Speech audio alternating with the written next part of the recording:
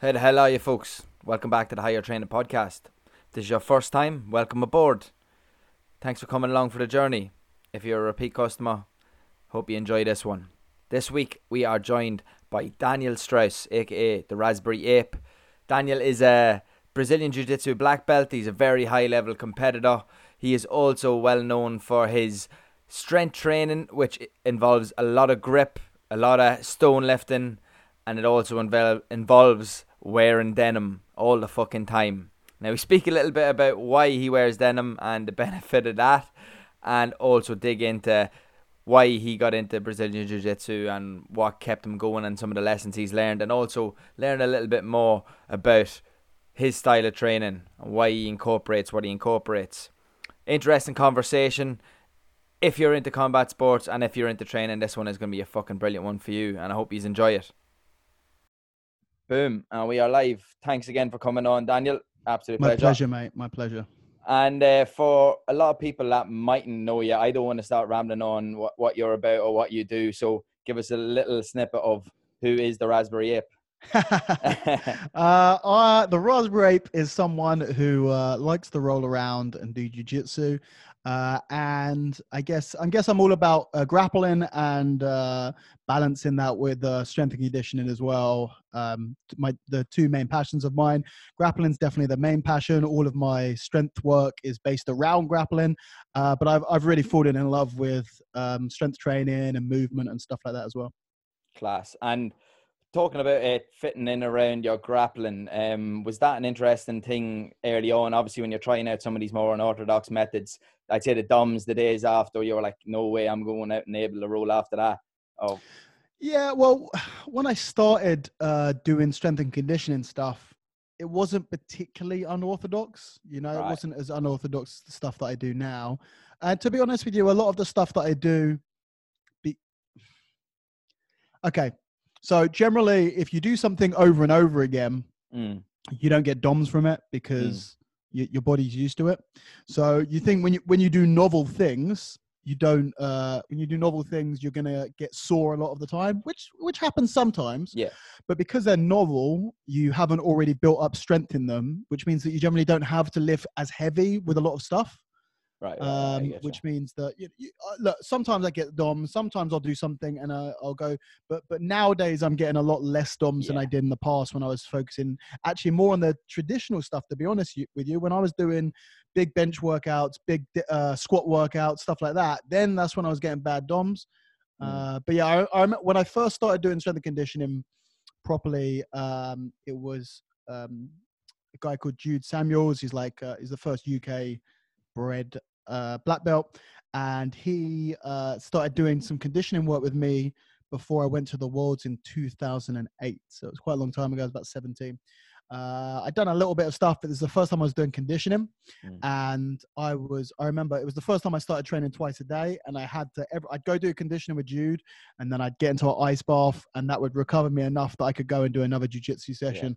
And that was the only way I could get through. But once you've been doing it for a long time, the DOMs aren't too bad if you're smart about it.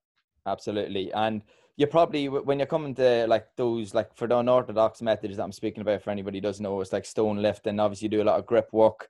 I seen you whipped out the long sword earlier. Those sort of things.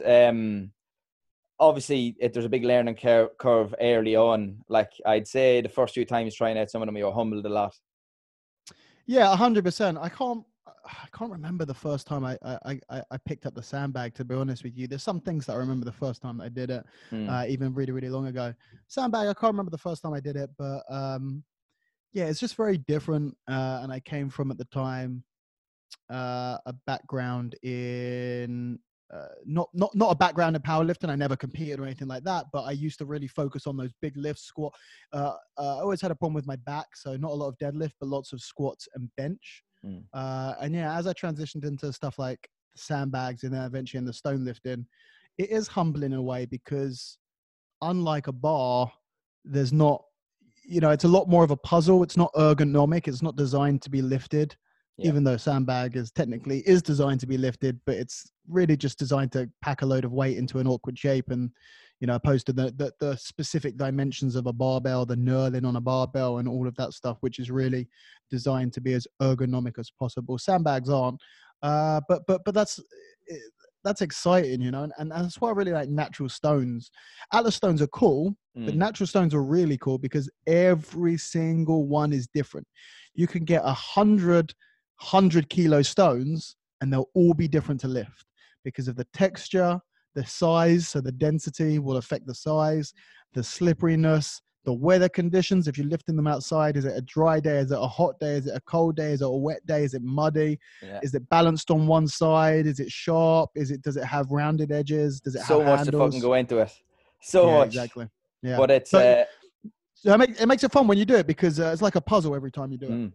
But that's kind of similar to jiu-jitsu in a way. I look at that like puzzles for adults with violence in it, like 100%.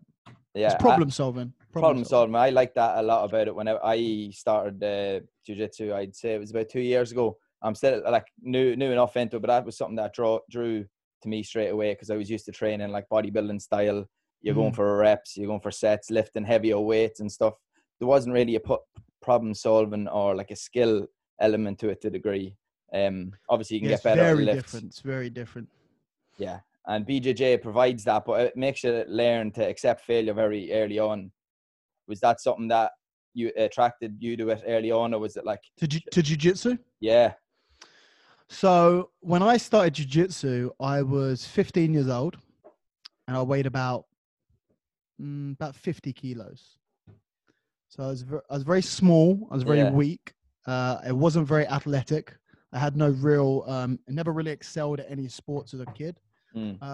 Just wasn't something that I was into. And jiu-jitsu was kind of the first thing that I ever really tried very hard, to be honest with you. So at the time, which was 2006,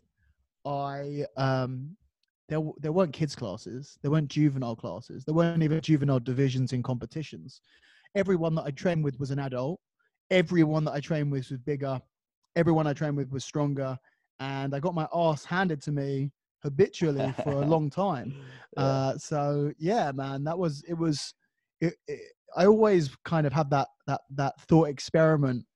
What if I got into jiu-jitsu when I was as big and strong as I am now compared to how to when I got into it when I did? It would be a completely different thing, and I wouldn't be as good, and I wouldn't enjoy it as much, and I wouldn't appreciate it, and my game would be very different. So I'm very glad that I did it when I did it. Absolutely. I said, well, I started very late as well. I'm 26 now. 24 was whenever I started, and I was like, I wish I started when I was younger. It's not too late. It's not too late. Nah, no, definitely not. One thing I do like about it is it humbled me very early on. Like, oh, there's a nipple slipping out there. Look, man. Get him out. Yeah. Too hot not to have the nipples out these days, 100% free the nipple, yeah. It humbled me very early on. Not that I would have been like a very, not like I wouldn't thought I was class or anything like that, but it did humble me early on. And I noticed that it humbles a lot of people. People come in strong thinking. Well, that's it. They come in with either they just feel that they're strong or big or both, or they come in from a background in another sport, be it rugby, be it another martial art or something, or lifting, powerlifting, whatever. But I was never humbled because I came in smaller and weaker than everyone. I was always the underdog. I never thought that I'd be able to beat everyone. It was kind of the opposite way for me. And I think that's the psychology that you get when kids come into training against adults is they're not going to get humbled because they've got no ego to begin with. Yeah. So I was lucky in that sense. Brilliant. And whenever you kind of start noticing the difference, like obviously you put on a lot of size then and you got a lot stronger. What was that like? Was it hard to transition your game? Like when you got stronger, did you try and still stick to, like, obviously when you're smaller, you have to focus more and a lot more on honing your technique rather than using strength? Was it a strange adaptation, or you just did everything a lot better? Yeah, well, I don't think that you should focus more on technique when you're smaller. Of course, that tends to be what can happen a lot of the time because you make up for your inadequacies with power and strength. holes in your technique when you have that strength to make up for, and you can't do that when you're smaller. So I was 50 kilos. I was 14 or 15 years old. I was growing naturally anyway, you know. So I put on about 20, 25 kilos, up to about 75 kilos, just what I would have put on anyway, from growing from a teenager into a young adult around about 18, 19. Yeah. So it happens over such a long amount of time that that your game, look, your jiu-jitsu game will develop naturally. Yeah. Even if nothing changes in your body, your game will change. That's just how your game will not be the same today as it is in 10 years time, or in 5 years time, or in 2 years time, probably not in 1 year's time. But obviously, if there's radical differences in your physiology, then that will exacerbate any changes and influence the direction in which those changes happen. So my game has changed, of course, but my game has changed in the last 5 years, where I've not really got much bigger or much stronger, or my weight's gone up and down, and the amount of strength training that I've done has gone up and down. So there hasn't been a huge amount of fluctuation. So I was very glad that I put the weight on slowly over many years. Opposed to, you know, if you were 75 kilos or 50, if you were 60 kilos and then you click your fingers and you were 90 kilos, it's going to be completely different. Yeah. So I did it very slowly, which allowed me, it gave me a big advantage because it meant that I was faster than a lot of people my size. And I was maybe a little bit more technical than some of the people my size because I'd had to refine my technique more precisely when I was smaller. But yeah, your game naturally changes and adapts. Yeah, that's about it. When it comes to, like, you're very technical. I was listening to some videos of you doing workshops and stuff, and even talking about stone lifting and any of the strength stuff. You're very technical about how you approach it, and you obviously look at it like a puzzle. Did you get, like, obviously in jiu-jitsu you kind of have to get that approach nearly to look at it that way, but do you apply that in other areas apart from like lifting and in BJJ? Yeah. So, yeah, I guess what I describe, and I think John Danaher has used this. I'm not taking it from him. I think he says it's problem solving with dire physical consequences, some bullshit like that. Yeah. But that's always what I've considered myself, as a problem solver. That's always been what I've considered myself. Even when I was young, like people would bring me a problem and I'd find a way to do it, whether it's like, you know, to give you some examples, we had to replace one of the ropes that we had hanging very, very high, you know, like 2 stories high, this rope in the gym. And I kind of embraced the challenge of working away, and I created some elaborate system of pulleys and some mad shit, and we got it done. Or, you know, even something I remember, a phone fell behind somewhere that was really hard to reach in the gym. So they waited for me to come in. They're like, "Damn, we need to get this out." And okay, we need to make some sort of phone captured device that we can slide down the side. So that's always been something that's interested me, which is like a challenge and a problem, which is why I love jiu-jitsu so much. And I think it's why I enjoy some of the lifting stuff as well, that it is a little bit of a problem solving. Why I got a little bit, I did for a while, don't get me wrong, for a while I just did like Wendler 5-3-1, and I just did squats and pull-ups and bench press. But after a while that gets a little bit stagnant. I do like the constant task of problem solving. And I think that a big part of problem solving is understanding the mechanisms that go behind something. You can't really solve problems without understanding what has caused the problems, and also understanding the application and mechanism of what can fix those problems. So I think naturally I've always had a penchant for sort of the inner workings of things, be that the inner workings of physiology for your strength training, or the inner workings of physiology when you're grappling, or the inner workings of technique work, leverage and physics principles, or psychological principles when it comes to grappling, or even just communicating with individuals. So yeah, I don't think that you need to be that analytical to be good at something. I think it helps. But one of the other big differences, and definitely, I don't know whether which one came first, but I started teaching jiu-jitsu at a very young age. Right. So I started teaching jiu-jitsu when I was 16. So I just got my blue belt, and I had my own class of adults that I was teaching on a weekly basis, and I taught continuously to this day. So I've been teaching for like 13 years on a consistent basis, obviously a lot more over the last number of years. But when you teach something, it forces you to, in my opinion, there's the way that I look at it, there's basically two ways that you can teach, which is you can show something or you can teach something. And even for a lot of people, they go, well, that's the same thing. It is not the same thing. Definitely not. There are some instructors that show techniques. There are some instructors that teach techniques. And the simplest way for me to break that down is, I believe it's the difference between you give a man a fish and you teach a man a fish. I can show you how to do a rear naked choke, or I can explain to you why that is how you do a rear naked choke. And if you understand, if you get that, if you understand why that's how you do it, you can then take those principles and you can apply them to things that aren't specifically pertaining to the rear naked choke. Yeah. So it's understanding more on a conceptual basis. Yeah, absolutely. And that's one thing I learned early on when I started doing jiu-jitsu. I was like looking to just do specific techniques. And then I was kind of told, no, it's not just about those specific techniques, you know, those will come. It's more about the concepts early on, you know. And I like that, and it definitely helped me with my coaching side of things, rather than looking at just methods. You know, look at some concepts and, you know, your principles, rather than just looking at specific training modes or whatever you're doing. Yeah, and it's very difficult for beginners to. I think that you need to.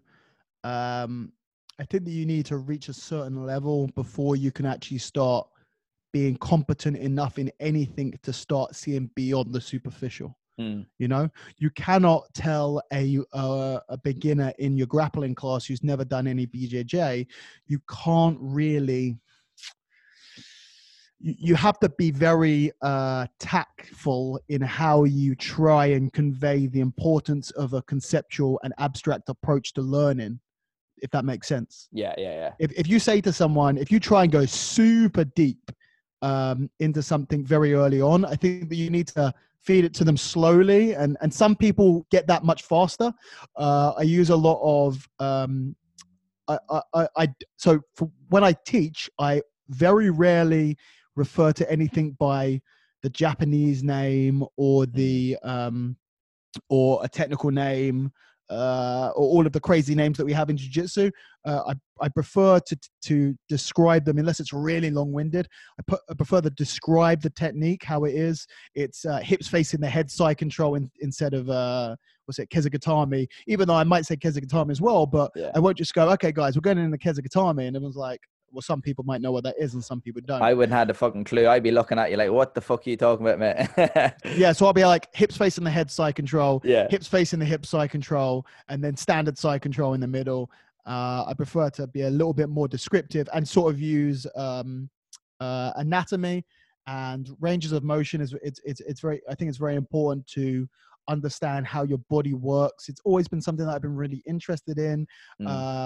Especially when it comes to, you know, the difference between changing your hands in different positions and understanding the different angles and movements that your body makes. And I think on a long term, when you teach people, they should be able to, you shouldn't just, when you teach someone jiu-jitsu, they should have a better understanding of anatomy as well by the end of it.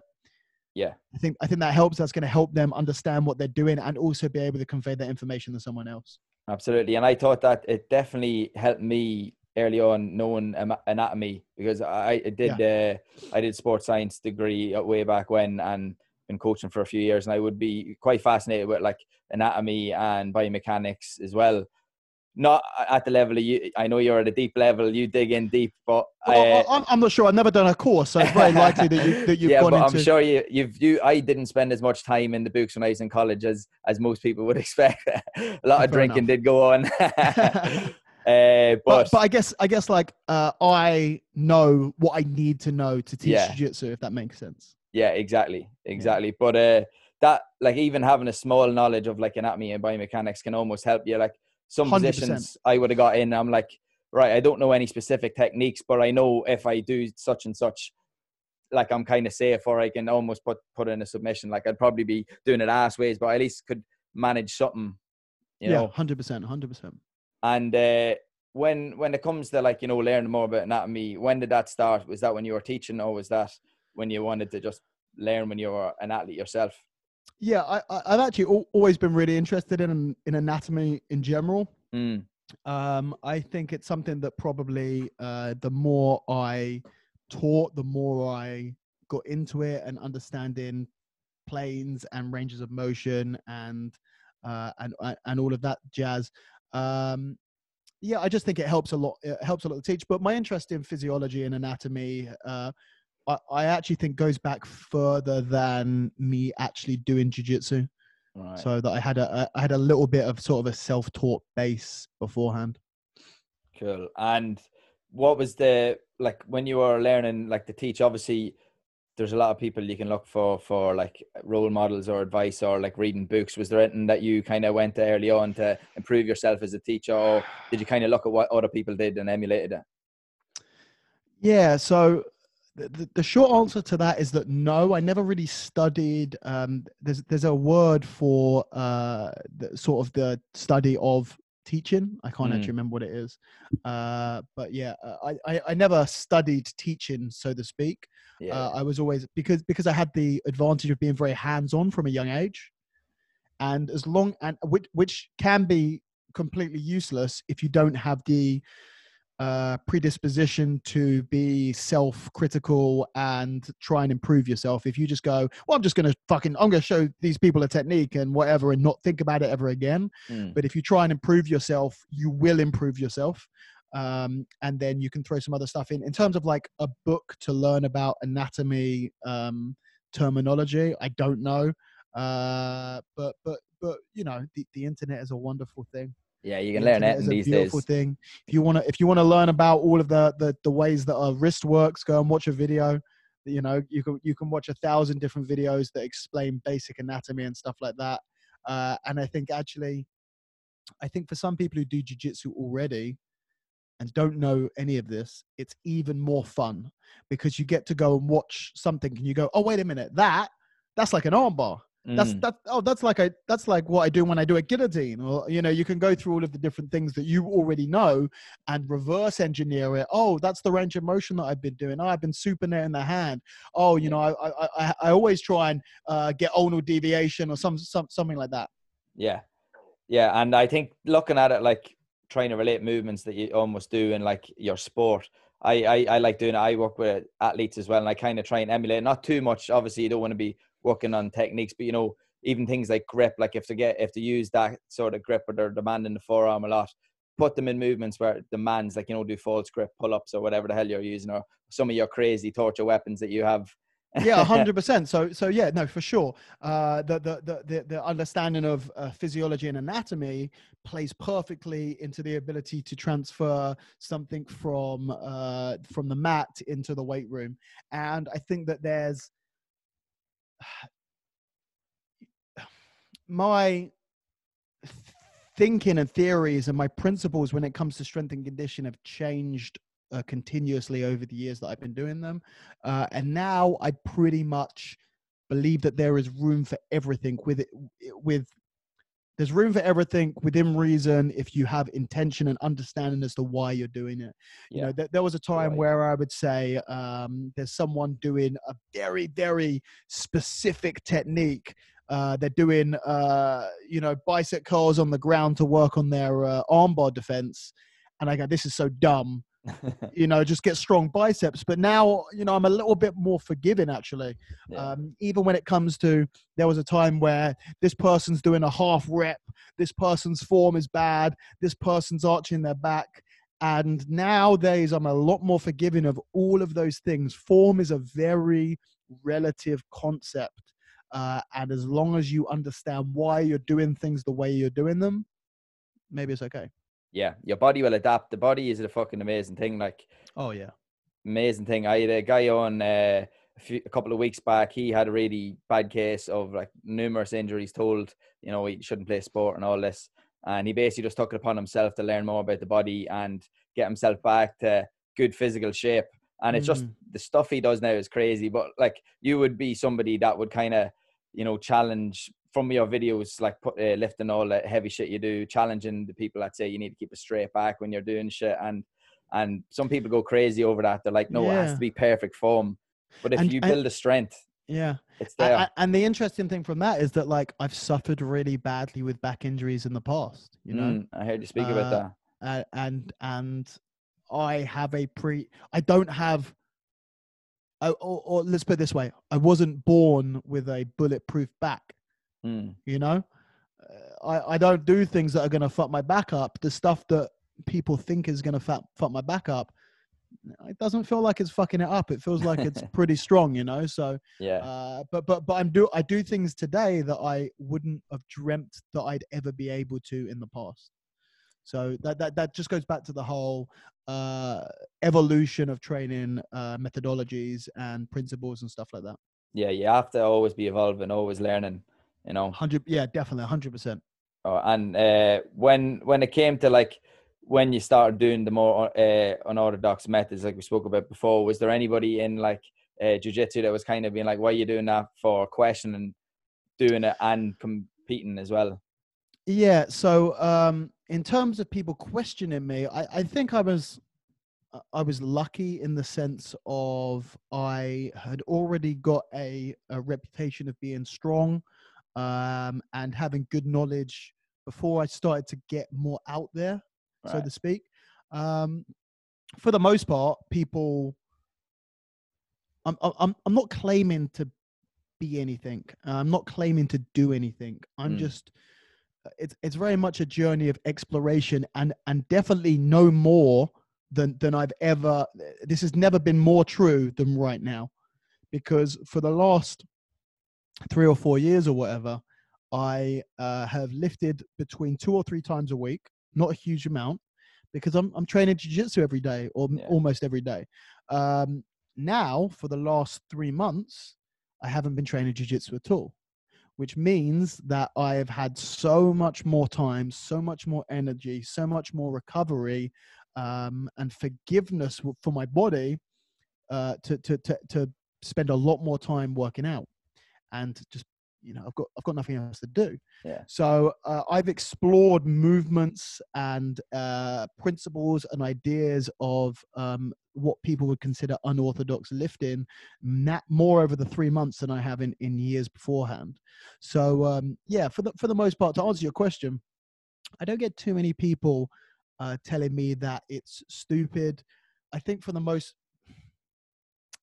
maybe I'm just lucky. Maybe I'm just in a situation where people respect me enough that I don't get that. But I've seen it. I've just been lucky. It's never happened to me. I don't care if it does. Yeah, I didn't think you'd give a fuck anyway. I wouldn't give a fuck, because other people's opinions really do mean nothing to me.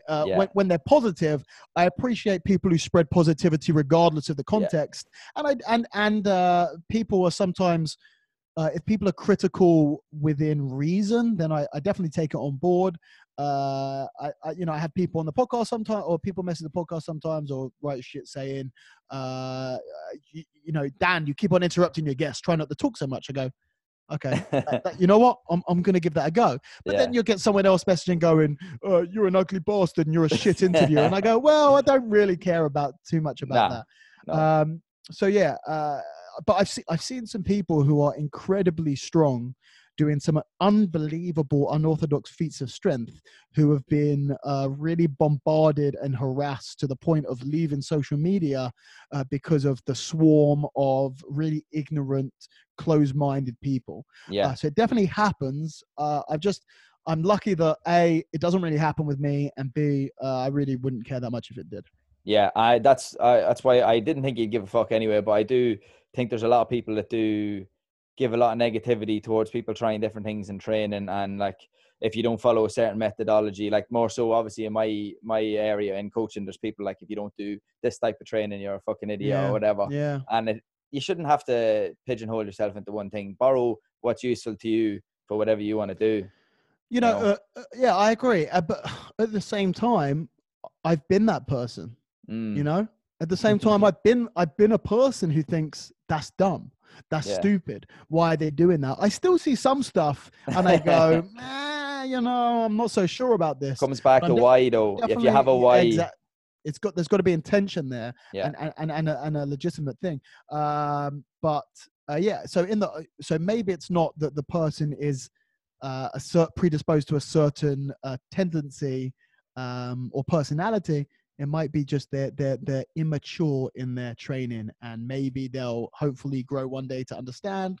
But a lot of people stay in that very closed mindset forever. Yeah. For those people, I just feel sorry. Same. Yeah, definitely big change for me moving from a small town, moving over to the London, Ireland, small town. Obviously, they're a little bit less open-minded as they are over here. And part of what I want to do with this podcast is just try and get people's minds to open a little bit. Even if one person changes their opinion, something, I'm fucking delighted. You know? Well, being able to change one person's opinion is a pretty impressive feat, to be honest with you. You know, that having putting something out there that changes something in another human being, it doesn't sound like a big deal, but when you actually think about what you're doing, it's really quite amazing. Yeah, absolutely. And when it, like, obviously you said you don't give a fuck what people think unless it's positive. I could tell that straight away. First time I seen you fucking I think it was with the Ultimate Warrior giddy up on, I was like, this man does not give a fuck. One of my mates was that told me, he had been following you for a while, and I was like, oh yeah, that's fucking oh, was brilliant. that on Instagram? In Instagram, yeah, it was ages ago. I had that. There was one that I went out on a night out in that, but then I refereed. I run a tournament That's called Chaos, and I refereed in the Ultimate Warrior get up the whole time. But man, once you channel the spirit of the Ultimate Warrior, you know, nothing's gonna take you down. So no, and you're obviously a big wrestling fan then when you were younger, were you? I wasn't a massive wrestling fan. No. I think you just like the giddy up. Do you know what? I like wrestling more as I got older than when I was younger. I think that you have that thing when you're young, which is like, this is fake. That's, it's so dumb. Why, why do people care? And then you get older and you actually realize like it's showmanship and it's excitement and it's entertainment. And that's something that I didn't grasp so well as a kid, but I understand a lot more as I grow up. And also as a professional athlete, I am an entertainer. Don't make no mistake. That is what we are. Sport is just entertainment. Yeah. No athlete should ever think that they are above. You are there to entertain someone. That's it. Yeah. You're definitely entertaining to watch whenever you're grappling anyway. The fit. I try. Banging the chest, man. All about banging the chest. Reminded me a little bit of Michael Jordan. I've been watching a little bit of The Last Dance. I just watched the first episode. Watched the first episode. I need to watch the rest. Everyone's talking about it, but yeah, he is definitely a specimen of a human. Yeah. Absolutely specimen. Going back to your saying, like how much I noticed that you didn't give a fuck when you're on Instagram. Is that something you've always been like that? Yeah, I'd say so. I think a lot of people naturally. Another thing that I've always been lucky to have sort of intrinsically since I can as old, as young as I can remember. A lot of people shy away from being different. Shy away. They don't want to be the odd one out. And that was something that I never shied away from. I was always very happy to be the weird kid or the one doing something different from everyone else. Not necessarily in an attention-seeking way, but in a way of, I don't want to be normal. I don't want to be like everyone else. Some people just want to kind of fit in with the crowd, and other people very specifically don't want to fit in with the crowd. And that's something that I've always felt since I was as old as from that age that I can remember. So I've never really cared too much about anything, to be honest with you. Class. Yeah, that's something that I'd be probably in the opposite side of things. I would have been very different when I was younger. Definitely wouldn't have fucking messaged somebody on Instagram to see if they do a podcast. Definitely fucking wouldn't have done that. But well, good for you to do that. Man. Yeah, no, I think that was a lot of people do struggle with that. like fucking caring about what people think, and it's definitely good for like the likes of yourself and people just showing that they don't give a fuck. And then people would be like, right, if he doesn't give a fuck, then why do I care what other people think unless it's positive? Yeah, 100%. I think do you know what? And one of the ways that I kind of sum it up is there's a lot of academies out there that mandate a uniform in their class. So everyone wears white gis, or everyone has to wear the same rash guard and short combination. Yeah. And what it does is when you take that picture at the end of the class, it looks awesome. And it looks like a real army, regimented, and everyone's, in uniform. I hate that, you know? Well, obviously, if I see loads of people wearing my rash guard or something like that, that's cool. Yeah, but yeah, actually, what I want to see from my team is a bunch of misfits, different. One person's like the bunch of 6'5" characters. guy, the midget, like different characters wearing crazy things, and sort of that individuality. So I think more of sort of like when you look at like a superhero team and everyone looks completely different, Yeah. opposed to when you look at like the villainous team always look the same, right? There is like an army of clones. Like dodgeball, in dodgeball when they're all wearing the same uniform, Globo That's Gym. That's it. You all want to be wearing crazy stuff. So yeah, it goes back to that. I think individuality is a very important thing, and I think it's quite liberating. Because once you step outside that sphere of wanting to be like everyone else, you can really have a lot of freedom to do whatever you want. Absolutely, it's a powerful thing. Like I've only kind of started getting out of my shell a little bit recently, like posting on social media and doing all that. But it can help. The more of it you do, the more it helps. I'm sure you've noticed, like, your probably confidence and at speaking and such as skyrocket with your podcast. Yeah, well, like again, it's something that I've been very, when it comes to confidence and stuff like that. I think there's definitely either a nature, a genetic component to that, or a nurture from a young age. How much confidence do you have to speak in public and stuff like that? But then also, I've been teaching jiu-jitsu since I was 16 years old. So I've been talking to people for a long time. I started teaching seminars when I was maybe 18 years old. So I've definitely done a lot of speaking with the podcast. Yeah, the more that I've spoken to people in that format, because it is a little bit weird to sit in front of someone and talk to them for, my podcast would be 2-3 hours, sometimes even more than that. But yeah, I think I was already sort of I wasn't unconfident when I started the podcast, but like with anything, the more you do of anything, the more confident you become at being able to do that. Every time you hit a rep, every time you do a pull up, you get more and more confident that you're going to be able to do the next one.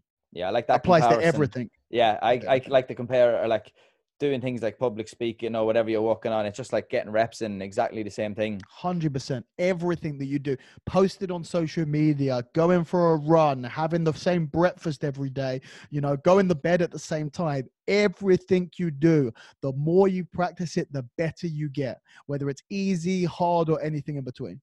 Are you a routine sort of a person?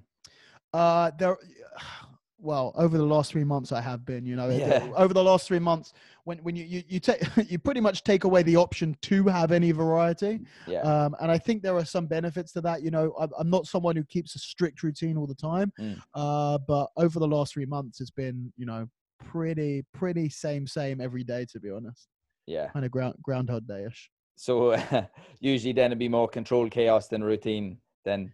Well, there's more freedom. You go, I'm going to go to the gym, or I'm going to go somewhere else. I'm going to, you might be bored in the evening. You give someone a call when you go and meet up and go to the cinema.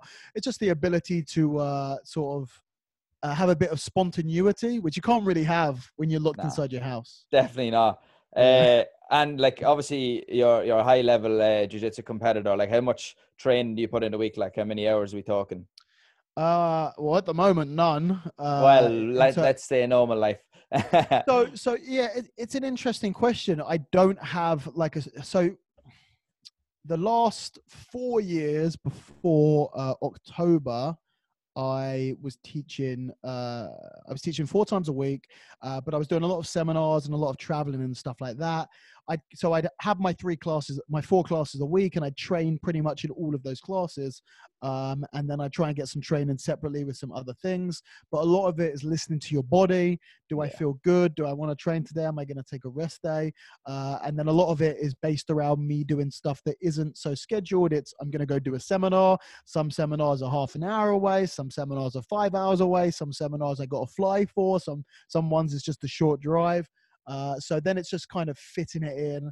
I definitely haven't trained as much as I'd like to. I'd probably say I get maybe 6 hours, 5 or 6 hours a week of jiu-jitsu, maybe 3 or 4 hours of strength and conditioning work a week.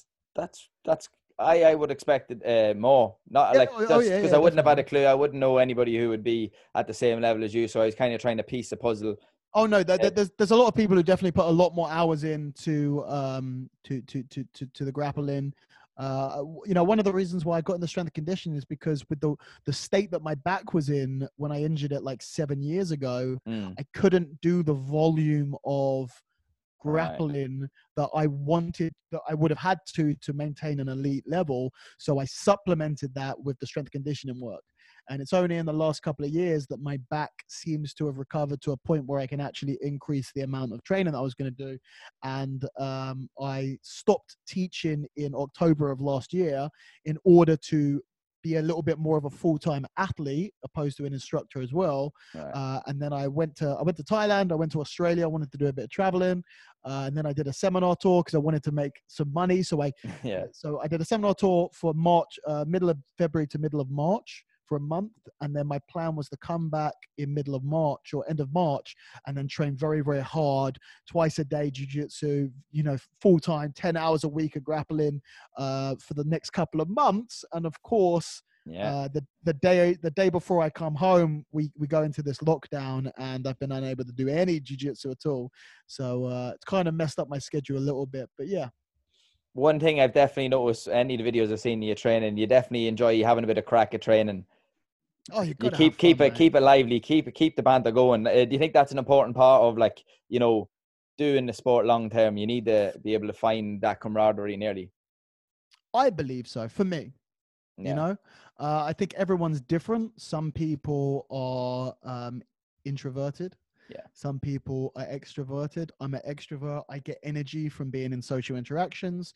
Introverts lose energy, spend energy being in social interactions. So for me, I like it to be absolute by far my favorite thing about jiu-jitsu is that the camaraderie, the team spirit, the seeing people, being around people, helping people grow, growing with them. For me, that's by far the biggest and most important thing in grappling. But that's not necessarily the case for everyone. There are lots of people who are very quiet, very reserved, very shy. They come in, they get their reps, they go home. But for me, it's got to be fun. It's got to be enjoyable for everyone. It's got to be lively. I want to feel the energy of everyone in the room. But it's definitely different for everyone. Definitely. One thing I definitely thought was interesting was I watched a video about grip training. I think it was with Joe, and Oh you yeah, were huh? talking Yeah. about include cognition. I'd never heard of that term before. Yes, yes, yes, yes. That's a fucking wonder. Do you want to explain that one to people? Yeah, so enclosed cognition is essentially the psychological concept of whatever you wear, what you wear will change the way that you act, essentially, or change the way that you feel. Mm. And the experiment, and you can, this is a legit thing. You can go and find the data on this, but they did an experiment where basically they gave some people a like a scientist lab coat. They gave some people a painter's coat, and they gave some people like a doctor's coat. And the people who were the painters felt more creative suddenly, and the people who were the doctors felt more compassionate or something, and the people who were the scientists were more analytical. When in reality, the coat was exactly the same for all three. Yeah. So it wasn't to do with what you wear; it's to do with how you perceive what you wear. If you are lacking confidence, and if I find someone, they come to me, they go, don't feel very confident, don't feel very good about myself. And what you do, you put them in a badass suit of armor where they're looking massive, they're looking scary, they got spikes coming out, maybe their shoes are thick and they're taller and everything. They're going to feel like a badass. Suddenly they're Yeah. going to feel a lot more confident. That comes to, they've done research, same idea, but your posture, the way that you sit, the way that you stand, power positions. They did a test where they had people go to a really big indoor skydive, indoor bungee jump. And they had some people do a very submissive position. So it was for 1 minute beforehand, they would curl into a kind of squat down and curl into a ball, close themselves off. And then they'd have other people do a power position, which is you stick your arms up in the air, stand there for a minute. And then after the minute, they'd say, okay, now jump. And they measured the amount of time that it would take for the person to jump. And the people who were in that power position, they went much, much faster than the people who were in that submissive position. Yeah. So that's like when you walk around in life, the way that you stand affects how you feel, how you act. If you smile a lot, you will feel happier. If you frown a lot, you will feel worse. If you walk around closed off and hunched over and if you look submissive, your body will know that you're doing that and it will feel submissive. If you look broad and powerful and confident, then you will be more confident. And it's the same with what you wear. If you believe that you're wearing something that makes you feel stronger, you will feel stronger. If you're wearing something that makes you feel weaker, you will feel weaker. When is your own private collection of dungarees coming out? Well, man, I already got the lumberjack range that I did with Scramble of the. Yeah. Have you not seen that? No, I missed that. Mate. they might have some left in stock. I'm not sure, but they might have some left in stock. Oh, I'll definitely have to. Wait, I've got them right here. Is the podcast on video as well? Yeah. Okay, awesome. Wait. I always have my branded stuff. Reach, regardless of where I am. So it's a rash guard like this. Ah, yes. The lumberjack rash guard, and the shorts are Valley Tudo shorts, but they look like denim. Ah, right. I think they've almost sold out, but you should go and check them out on Scramble. I think they've got absolutely. I mean, actual fucking dungarees, man. I know. So my long term, there'll be a Raspberry Ape denim range, real life denim. Yeah. Definitely. Yeah. So I work out in denim, and if I don't put my denim on, I don't feel so good. If I want to go for a big lift, I'll be putting that denim on 100%. Genuinely. Yeah, 100%. Absolutely. And I think I like that a lot because I used to work in building sites and work with farmers and stuff back in the day. They all wear jeans and like they'd be lifting some serious shit. And I'm like, maybe there's something more to it than just them being used to wearing jeans. It's what you're speaking about in close cognition. Well, the thing is with jeans, why jeans? Like it works for anything. Yeah. No. But I'm saying like I wear jeans, but it works for anything. So you may feel that so a lot of people who do grappling will feel that wearing shorts and a rash guard makes them feel stronger. They will feel better when they put that rash guard on. There's this certain thing, I think, when you're grappling, you put your gi on, you feel like you're putting your armor on, Absolutely. So you feel stronger when you're in a gi. So some people, I think, don't like to train no gi because they don't feel like they have their powerful samurai clothing on. Definitely happened to me, man. I did like 3 no gi classes. I had only done gi for like the first year and a half and then went back after a little break and it was all no gi classes. And I was like, I feel naked out here. Yeah. Yeah. So it's an interesting concept for sure. But yeah, one of the reasons for jeans are work clothes, Yeah. They're rugged and they're hard and they're hard wearing. So yeah, hardware for hard work. That's what exactly. I remember lumberjack range. Yeah. Lumberjack range. I definitely will have a check at that. But I remember a few times walking in the building sites and tracksuit bottoms, learned the lesson. Jeans always, man. Jeans always. 100%. Do you think strength training in general isn't given enough focus maybe in jiu-jitsu? That was one thing I often thought about. I would obviously be speaking to people at a lot lower level. I find the level I'm at, it's definitely overlooked. I think that a lot of people understand the benefits and a lot of people understand that they should do it and it would be better. There are very, very, very few elite people who aren't implementing strength and conditioning into their program. Yeah. But at the same, it's a really difficult question. For me, I believe that strength and conditioning goes hand in hand with grappling. That they are two sides of the same coin. If you look at and jiu-jitsu is kind of the first grappling art where those two things have been detached, because that was the whole selling point of jiu-jitsu. You have to understand there was a reason why those two things were detached, because it was part of the brand. The brand was Anyone can learn this. You don't have to be strong. You don't have to be big. You don't have to be powerful. If you tell someone that they don't have to be big, don't have to be powerful, don't have to be strong, and then tell them to go and lift weights, it's very, very hypocritical. Okay? Yeah. Now, you do understand you don't have to be big. You No. don't have to be strong, but it helps. Yeah. Now, the problem that you have is if you make someone strong, it's very difficult to get someone who is starting off in grappling to be technical, to not use power, to not use strength. It's a very difficult thing to do. So you could say you shouldn't do any strength and conditioning until you're purple belt, right? Because then by then you're probably, your technique will be good, but then they're missing out on many years of doing valuable strength and conditioning work. Yeah. So you've got to make sure if you want to get stronger, you have the control, the knowledge, the understanding, the discipline to not use your strength to overcome gaps in your technique.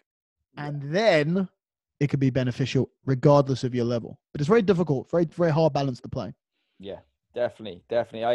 I noticed that early on, and like trying not to use the strength was something that I really tried to focus on, because I was like, there's no point. Like, I could just I'm not going to learn anything if I just bully my way out of everything, especially early on, you know. Yeah. But then obviously whenever some higher level belts come, I was like, oh, I have to use my strength here. But that's probably a wrong approach. You should still you still go for the technique. And well, it's all about that balance. Yeah.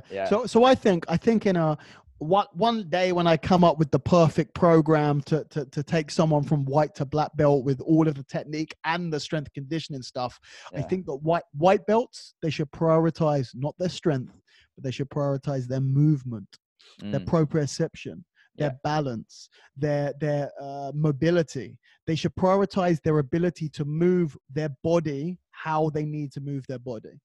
Then they start to add some very micro things that can add up to the macro, which is stuff like grip strength. Yeah. Having a strong grip won't really make you lose any technique. No. Having a strong neck will not really make you lose any technique. Being able to move very well in different positions is obviously going to help your technique. And then as you get more efficient with your technique, then you start to implement more of the actual strength training. So I think that there is a tiered approach and a sliding approach to the different variables that you should be working on. I definitely would agree with that. The movement to be able to move well should always be the first approach whenever you're with anything. And one thing I find, obviously in grappling, you have to be able to get in so many different positions. Your mobility has to be there. And mobility in a lot of other sports is it's not as valued as much, but you have to be able to get into those positions in grappling. That tiered system definitely sounds like something, you've definitely got something in the works there. If you are going to come out with some sort of plan in the future. Oh yeah. A little pyramid system. Absolutely. I think, a lot of it for me, I feel like, I don't know what I'm doing at the moment. This is such a crazy time, and it's a very crazy time for me because this was meant to be a very free time, because I've been anchored to Mill Hill BJJ as an instructor there for 12 years. Long time, yeah. I was anchored there for a very long time, and then finally I cut that chain to fly, and now I'm locked inside my house. Oh fuck. So it's a very strange time for me, but I think a lot of this comes down to when I have a base again, when I have I want to open a gym that has the strength and conditioning and the jiu-jitsu stuff, and I can have these ideas, I can start to make notes, I can get the white belt walk through the door, and I say, look, come over here, I want to try this on you, I want to experiment, I want to get you to do this, and then in 6 months time we're going to start doing that, and then in a year's time we're going to start doing this. And I think that's when I can really start to take these ideas forward. But eventually my goal is to put some level of movement work, strength and conditioning work, and the principles behind that into the hands and minds of everyone who does grappling. Unreal. And when it comes to the movement side of things, is there anybody that you like you learned a lot of from watching, or just maybe emulating early on? I've been very lucky to have very good movement naturally from being smaller. Right. There are some ways that I don't move very well, and there's other ways that I move better. As I'm getting older, I'm not moving as well, but I can still move pretty good. There's some people that I watch, but it's kind of above my head, to be honest with you, like Right. the Ida Portals and stuff like that. But I'm always looking, I'm always watching. There are some interesting people that I'm watching at the moment, and for me, it's continuing down that journey. I'm not Yeah. staying where I am. I'm going to continue looking to explore and work on other things. Absolutely, and I could definitely see you in the background as a coach in the future. I could definitely definitely imagine that. Obviously, you've been doing Yeah, it for a maybe. while, but whenever Yeah. you're done. But I'll Yeah, not take yeah, up yeah. too much more of your time. So we're gonna finish off with the last few questions. All Okay, right. go on, hit me. Sweet. So, what is the one thing that you've done in lockdown that you wouldn't have done only for that you were stuck in lockdown? What is the one thing that I've done? Or not one thing. Maybe you've done loads of crazy shit. Who knows? Yeah, I'm trying. Do you know what? I was thinking about something earlier today that would have been a perfect answer, and I cannot remember what it is. I That's cannot remember what it is. That's all good, man. You can come back to it if it hit you again. Okay. Don't know if you're big on. Well, you said you started watching the last dance, but is there any Yeah, series or yeah. movies or anything like that you kick back and enjoyed in lockdown? Do you know what I did watch actually is Midnight Gospel. Midnight Gospel. Yeah, What's that? it's a bit wild. It's a bit crazy. Have you ever heard of Duncan Trussell? Name sounds familiar. Not sure who he is. Yeah, he's like a crazy. He's a podcaster and comedian, I think. And he's just a little bit out there. It's a little bit wacky. It's a bit trippy, and but he's turned some of his podcast conversations into really crazy animations. Unreal. That's on Netflix. It's very cool though. Class. Yeah, so I started watching that. I'm not watching a lot of TV at the moment. Playing a little bit too much Call of Duty, just a little Oh bit yeah. too much. Are you on Warzone?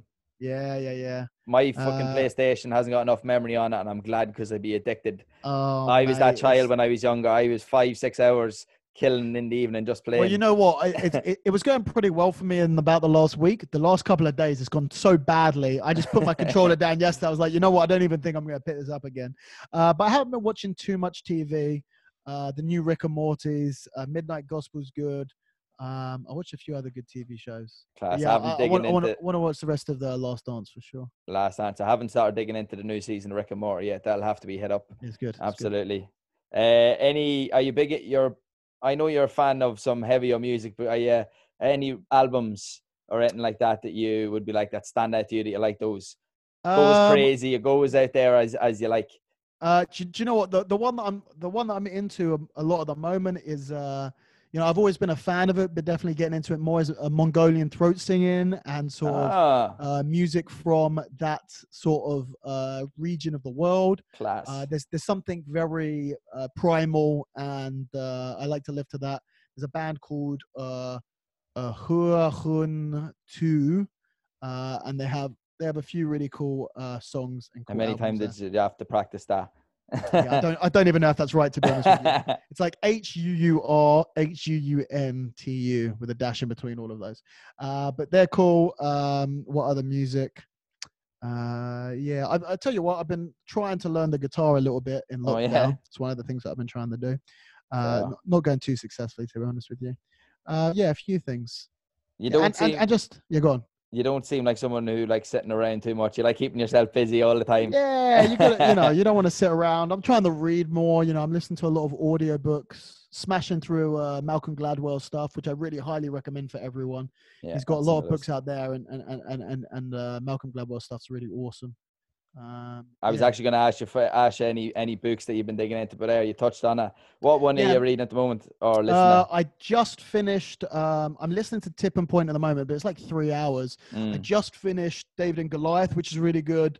And then when I was in Australia, I listened to Talking to Strangers, obviously Outliers, and I also listened to Blink as well. So I'm pretty much done the majority of his books. Yeah. Fair play. I've been trying to dig into audiobooks a lot more before lockdown. I haven't been getting as much in, but I find I listen to a lot, but I find it hard taking in the information. Is that something that do you just listen to enjoy, or do you maybe revisit and try and take out any information from them? You're absolutely right. You have to have 100% focus. You cannot listen.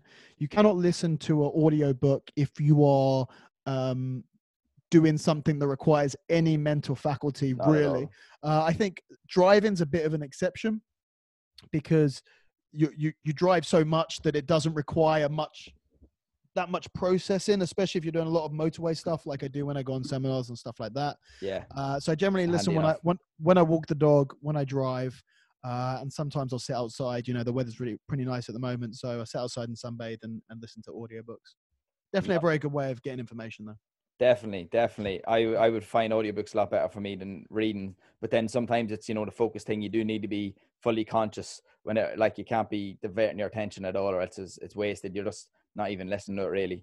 Yeah, so I like to have one audiobook and one or two physical books on the go at any time. And do you find it hard to be able to manage between like 3 different bits, or do you kind of give a little bit here this day, a little bit of each day? As long as they, I think as long as they're different, right? It helps. I think I listened to another book that spoke about actually studying 3 different topics at almost the same time, with at different times, but kind of condensed together, is actually more beneficial than studying the same topic instead, if that makes sense. Yeah, so maybe listening to 3 vastly different books, and some of the books that I read, I'll read a book that is almost polar opposite to the other one, and then I get that whole where you kind of get that duality, and I don't know who I am or what existence means, and I get an existential crisis. Yeah, brilliant.